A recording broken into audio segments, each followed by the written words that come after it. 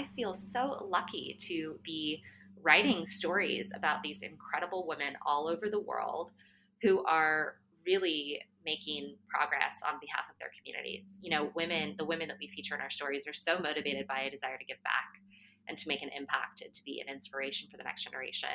So whether it's interviewing a CEO or talking to a data scientist or um, running a story on a pro athlete, I just get to interact with these really inspiring women and learn about things that maybe I hadn't learned about before. And for me, learning is a joy in and of itself. So I just, again, can't think of a better way to spend my free time than to be, building this community of incredibly resilient, thought-provoking, strong, inspiring women. We know from research that this kind of thing works. So often when I read our own articles about these women, fighting for rights or fighting for their communities, it's the goosebump effect. I just feel so inspired. And we know from research that strong role models directly impact our sense of confidence.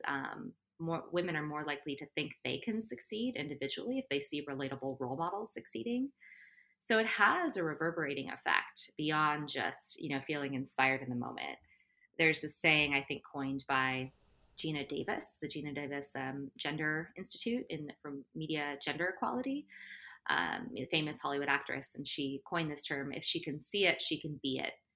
And I think that, comes through in everything that we try to do. We try to really share those role models and share those voices with others to inspire them and help them believe that they can succeed and believe that they can go after things they care about, even when things are hard.